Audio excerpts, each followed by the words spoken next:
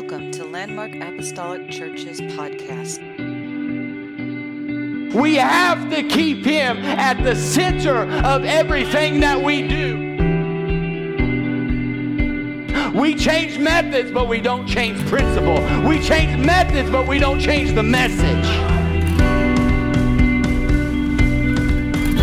You want to know how to live a righteous life? It's in here. You want to know how to be victorious? It's in here. You want to know how to be saved? It's in here.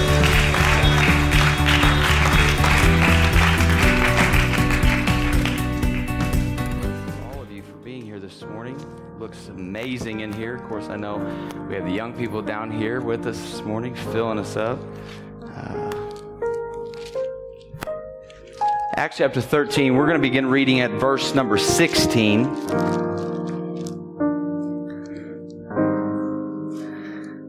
If you got it, say, I got it. Got it. Still hear pages flipping. That's all right. We're going to put it in the on the Bible in the sky here. Acts chapter 13, verse 16. The Bible says, Then Paul stood up and motioning with his hand said, Men of Israel, and you who fear God, listen. The God of this people, Israel, chose our fathers and exalted the people when they dwelt as strangers in the land of Egypt, and with an uplifted arm he brought them out of it. Now for a time of about 40 years he put up with their ways in the wilderness. And when he had destroyed 7 nations in the land of Canaan, he distributed their land to them by allotment. And after that, he gave them judges for about 450 years until Samuel the prophet. And afterward, they asked for a king. So God gave them Saul, the son of Kish, a man of the tribe of Benjamin, for 40 years. And when he had removed him, he raised up for them David as king, to whom also he gave testimony and said, I have found David the son of Jesse, a man after my own heart, who will do all my will. Amen. I just want to talk to you just for the next little bit on just simply David. He was a man that was after God's own heart. Amen. Would you help me pray this morning? Lord, we love you. God, we are so thankful for your presence. We are so thankful, God, to be standing here today. God, the opportunity to be in your house, the privilege it is to come and worship you and to give you praise. Lord, we just ask, God, right now that your Spirit would begin to move. Lord, you'd open up our hearts and our ears of understanding, God. Help us to receive your word in the name of Jesus, and we give you all the praise. Amen. You may be seated this morning. But does anybody else in here remember like their favorite recess game? Can you remember that? Kickball, dodgeball, dodge brick.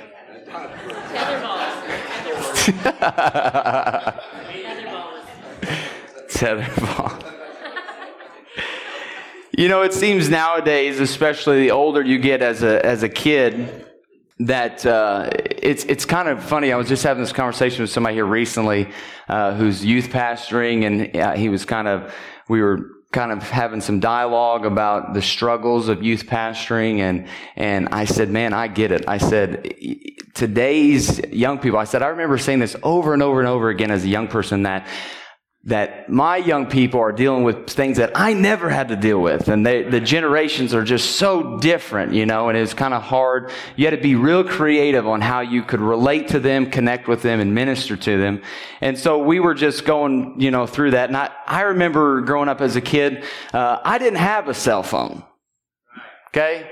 That, you know, nowadays, and I'm not here to talk bad about cell phones. I love my cell phone, okay, and I'm glad that I have it. When I was a kid, I didn't have a cell phone. The only thing I knew about a cell phone was that my dad had one that was in a bag, that was in a car, that had a cord on it, that you had to keep in the car. And they called those, bag phones.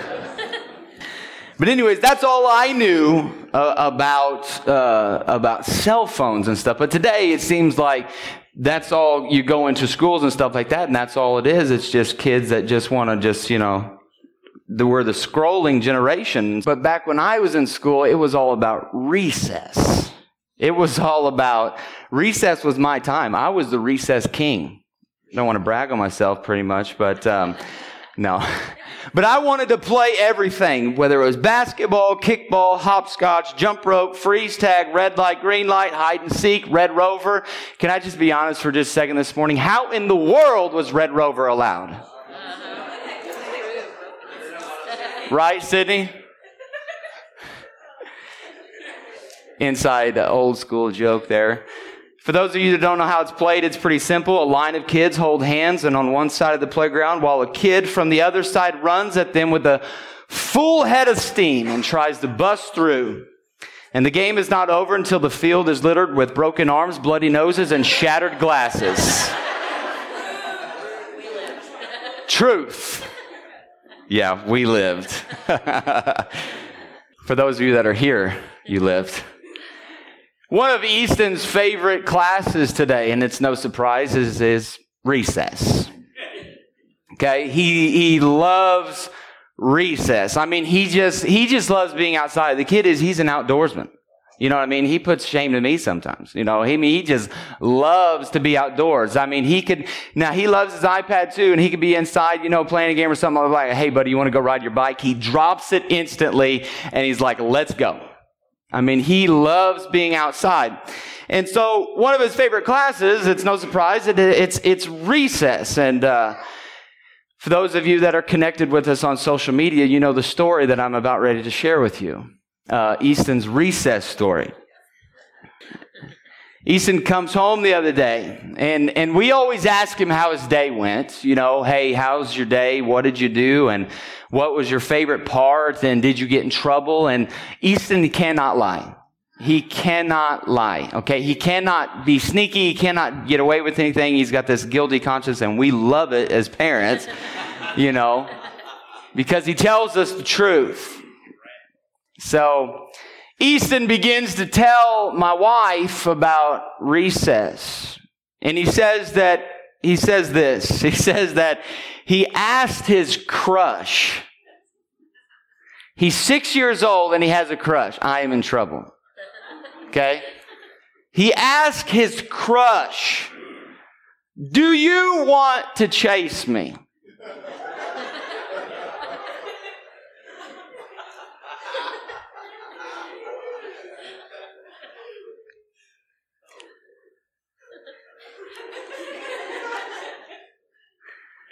Do you want to chase me? I haven't even had the opportunity to have talk with him about yet of, hey, hey, let girls chase you, you don't chase them. I'm kidding. I don't really believe that this morning. Do you want to chase me? Pretty bold, right? Like, man, he's 6 years old and is like, hey, do you want to chase me? What's up, girl?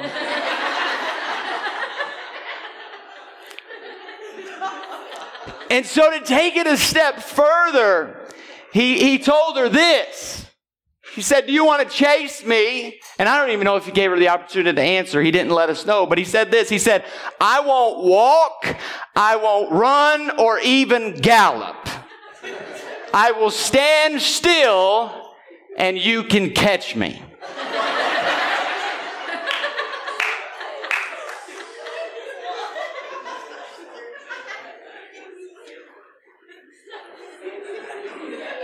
The altar is open this morning. I'm just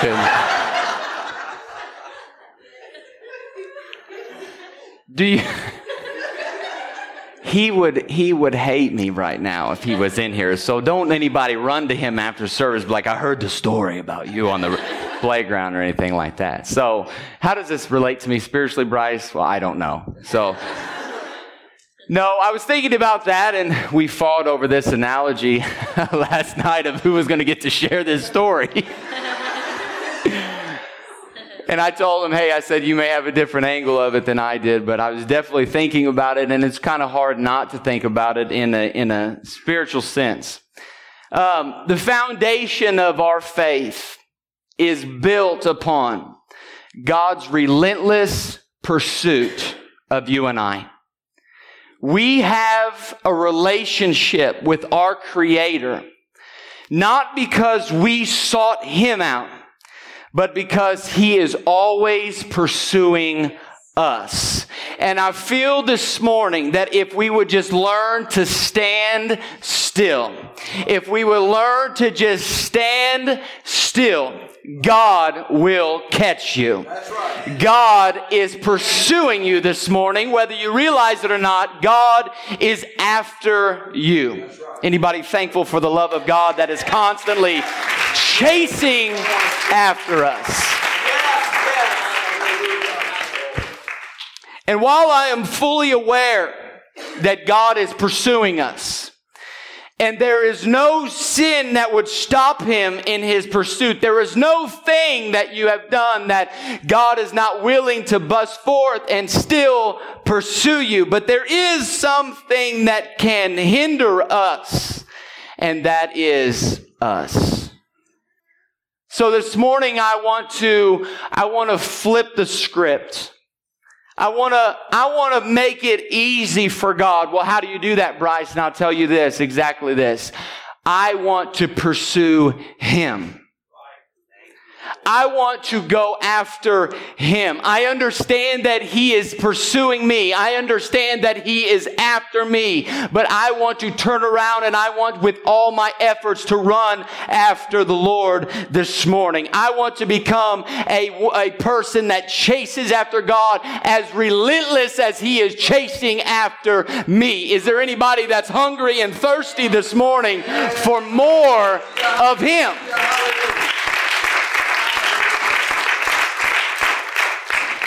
Amen. I read a book about 15 years ago now, and I've shared this story before. The title of it is God Chasers. It was written by Tommy Tenney, who was the son of T.F. Tenney, who just recently passed away. And I still have the book in my office today. And this book, it is a call to those who consider themselves to be hungry for the manifested presence of God. And there's a chapter in the book, and the title of the chapter is this: The Day I Almost Caught Him. It was there that Tenney describes a service that was held in Texas, in which upon the reading of 2 Chronicles 7:14 and an exhortation by the host pastor to seek God's face rather than just His hand, at that moment there was a loud thunderclap that sounded and that split the pulpit into two pieces. And they said there was an overflow of people. There were businessmen who began to tear off their ties and fall on their faces in repentance. And people started to come from off the streets and just come inside the church. They would fit as many as they could inside the church. And there was some that was still happening too out in the parking lot. They began to come in and they began to weep and mourn and seek after God. Later in his book, Tenney echoes an earlier prophecy by saying, God is coming back to repossess His church. But his premise is that the only thing that hinders God from repossessing His church is the lack of spiritual hunger. The thing that will hinder God from falling on us today is a lack of spiritual hunger. Church, God is looking for those who are still hungry for His presence. A church that is not satisfied with the ordinary.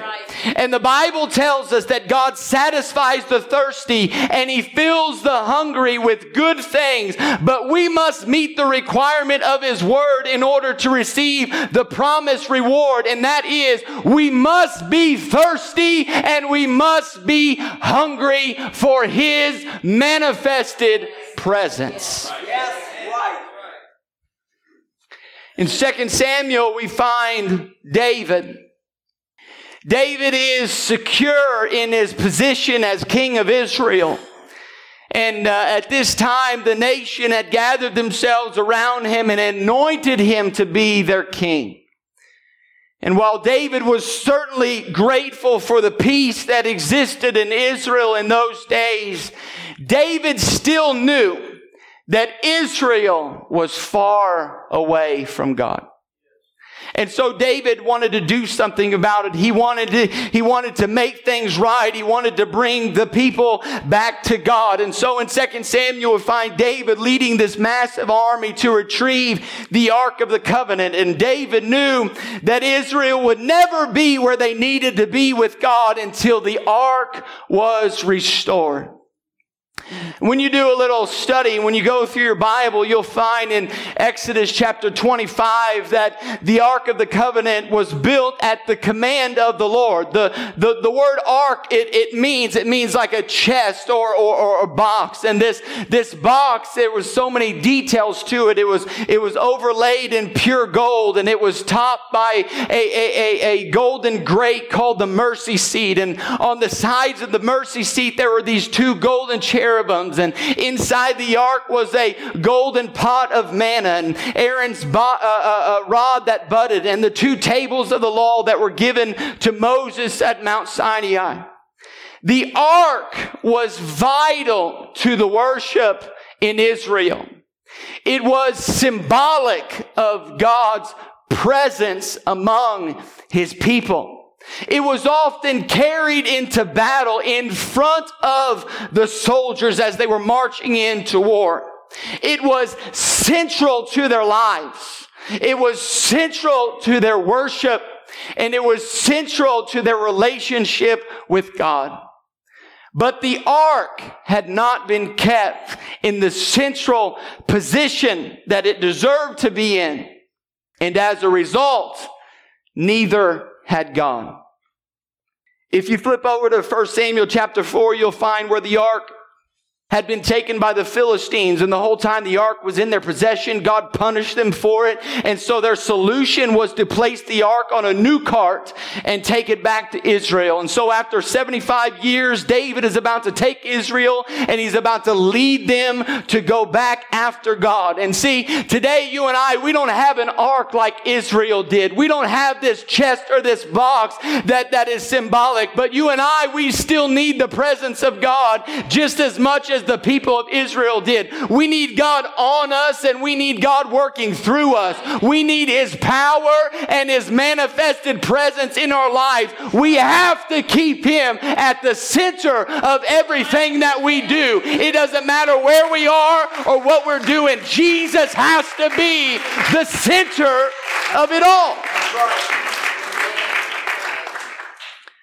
When you think of David, at the mere mention of his name, David, there's possibility of all sorts of thoughts just begin to cloud your mind, to cloud your judgment. And many people, they remember David as he was victorious over Goliath. And some people remember him as he committed adultery with Bathsheba. And some remember him as a father who had many failures. And some remember him as a humble shepherd.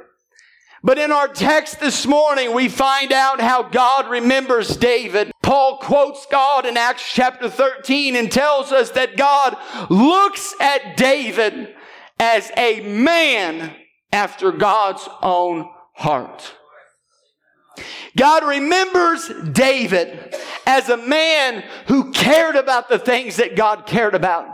A man who loved what God loved, and a man who hated what God hated. Can I tell you this morning, this is exactly what the church needs today. People that still care about the things that God cares about. People that care about truth. People that care about holiness. People that love what God loves and hates what God hates. I want to be a man that is after God's own heart. I want to be a church that is after God's own heart. Amen. David's desire, it's clear and it's simple. He wants the ark returned back to its proper place.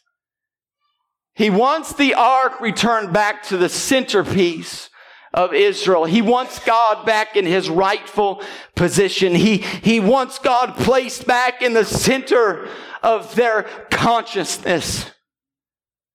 David was seeking to unify a formerly divided nation with God as their true king once again. David desired God's presence. He desired God's blessing. And he desired God's guidance.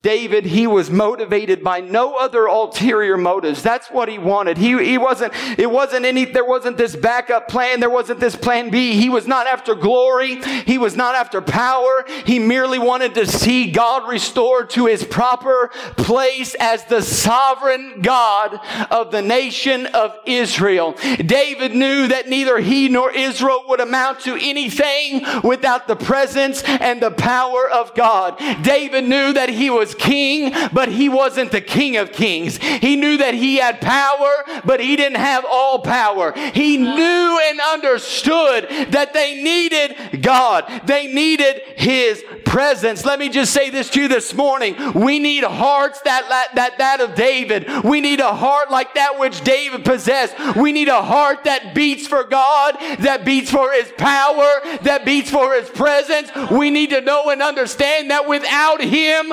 we can do nothing. Nothing. We have to have his presence. We have to have his power if we are going to serve him.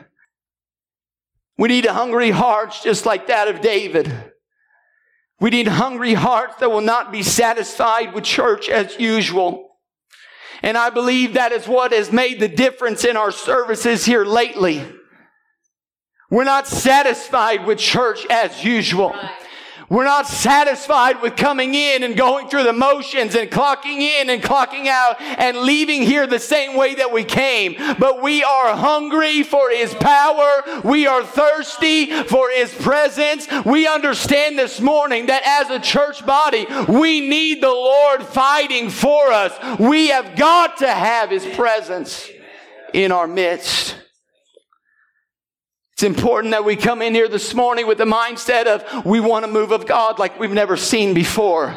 Amen. We want to see signs and miracles and wonders that we've never seen before. It's important that we come through these doors and we come through hungry and thirsty. And the deal is God will not overlook that. His promise to those who hunger and thirst for righteousness is they shall be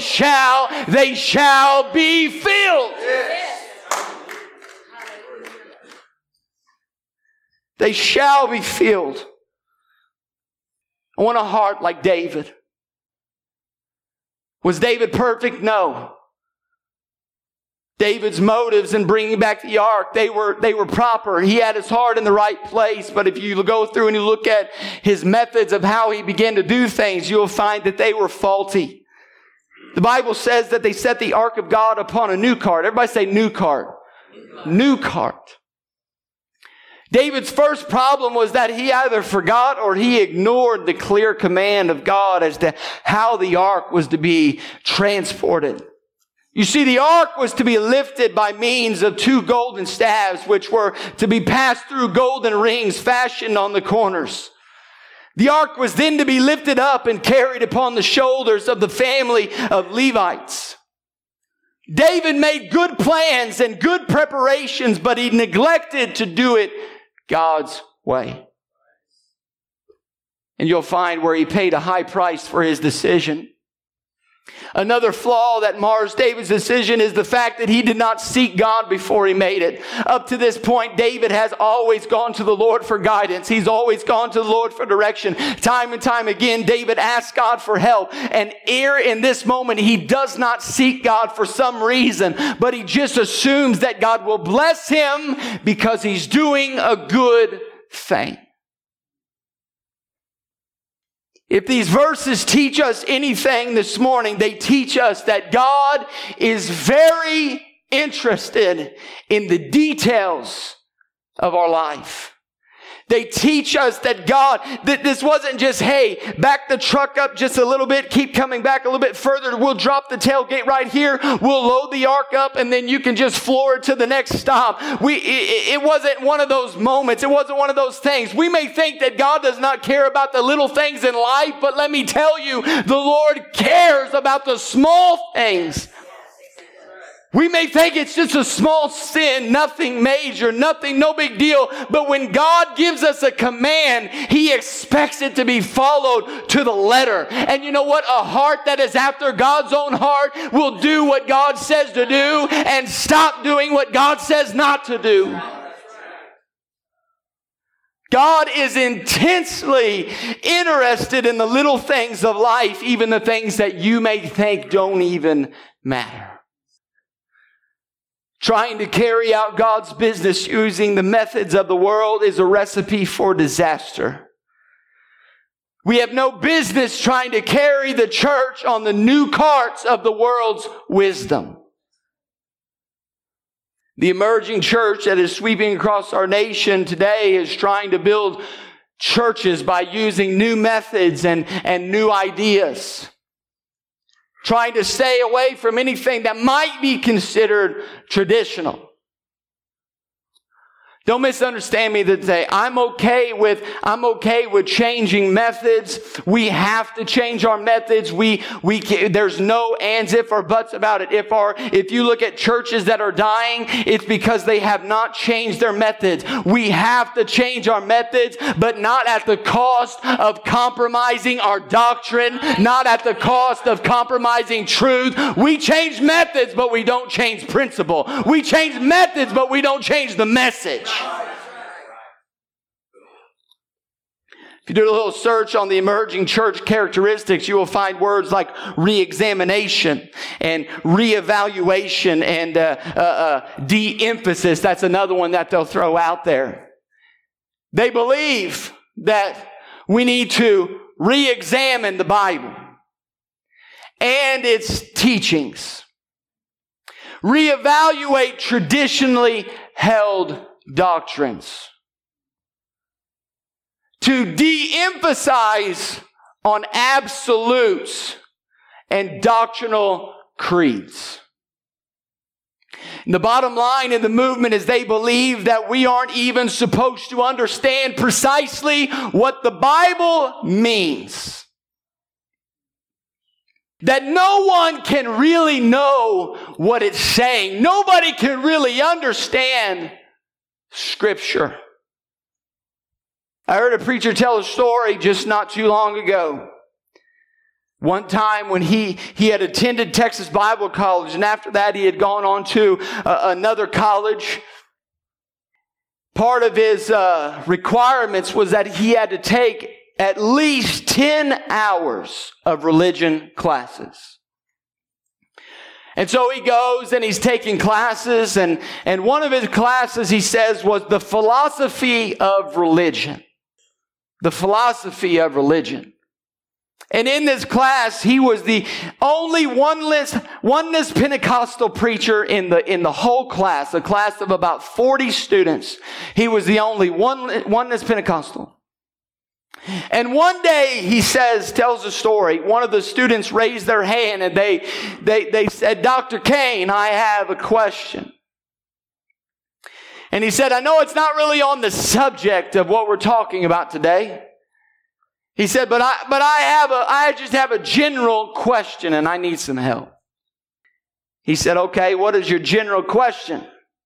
And the man said this, who was a pastor of a church. He said, somebody witnessed to one of my saints and convinced them that the Trinity doesn't exist. He said, could you explain to me what this really is? He said, because they have come to me and they've confused me. And he said the professor then begins to go into an hour-and-a-half discourse. And he said the more and more that he talked, the more that he proved the oneness of God. He said he never heard it explained any better than this professor on this day. And at the end, he knew he hadn't gotten his point across. And so at the end of an hour and a half discourse, he says to these students, he says these words, and I quote, "The Trinity is a product of progressive revelation. It is not a New Testament doctrine." This is what the professor said. "It has been revealed to man as time went on." And he also says that the Christians at 300 AD had a better revelation than the apostles because they were monotheistic.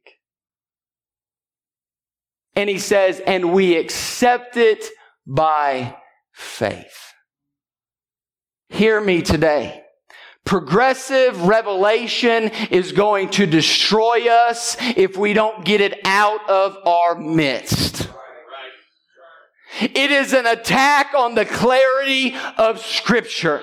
The emerging church has finally risen to say, we don't know what the Bible really means and we can't be certain. And I don't believe for 1 second that God is trying to hide anything from us. I believe the Bible is clear as day. You want to know how to live a righteous life? It's in here. You want to know how to be victorious? It's in here. You want to know how to be saved? It's in here.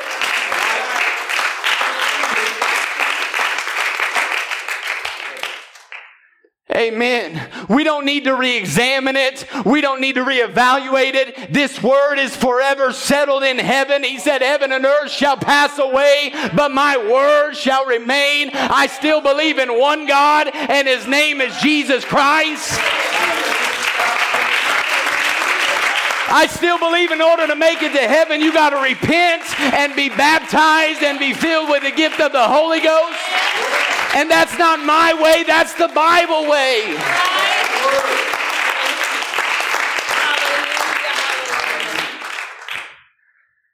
We're not going to try to carry the church on the new carts of this world or the new ideas, but it is to be carried on the shoulders and the hearts of the people of God. It is to be carried on the shoulders of the people that have a heart after God's own heart. That love what God loves and hates what God hates.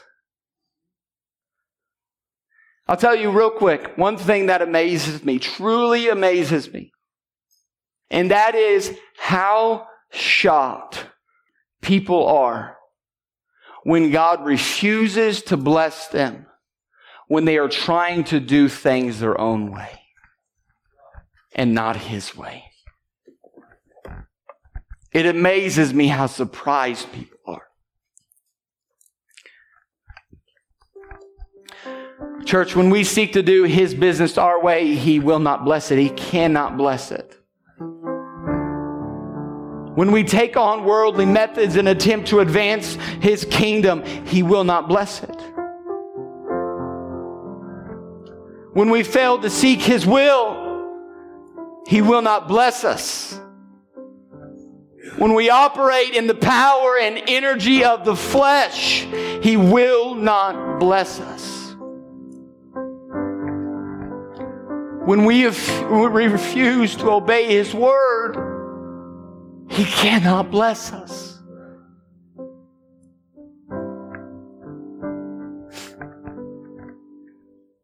David was afraid to bring the ark up. There was a man named Obed-Edom who was glad to have it in his house. He knew that a clean heart and a pure life had nothing to fear from God. And so David closed the door to God, but Obed-Edom reopened it. He opened his door and God blessed him as a result. And all of a sudden David hears about what's happening in this experience. It totally changes his attitude. The Bible says he returns to the house of Obed-Edom with a desire to carry out God's will, God's way. David had forgotten the reason why he went after the ark in the first place. He is reminded when he hears of the blessings being heaped upon the house of Obed-Edom. David goes after the ark and he brings it home.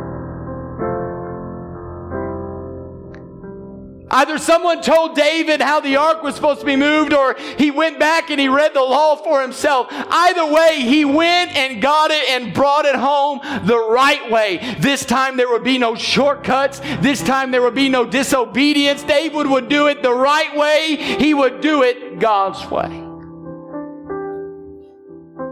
Church, when you chase after God with a heart to know Him, when you seek His face rather than His hands, when you go after Him with a hungry and thirsty heart, you are going to receive exactly that. When we stop trying to take shortcuts, when we stop looking for loopholes on how we can just barely get by, when we stop doing those things and we go after God by honoring His Word and respecting His holiness, He will bless us with His presence and He will bless us with His power. Thank you for listening to the Landmark Apostolic Churches podcast. Our doors are open on Sundays at 10 a.m. and Wednesdays at 7 p.m. Please come see us sometime. We'd love to worship with you. God bless.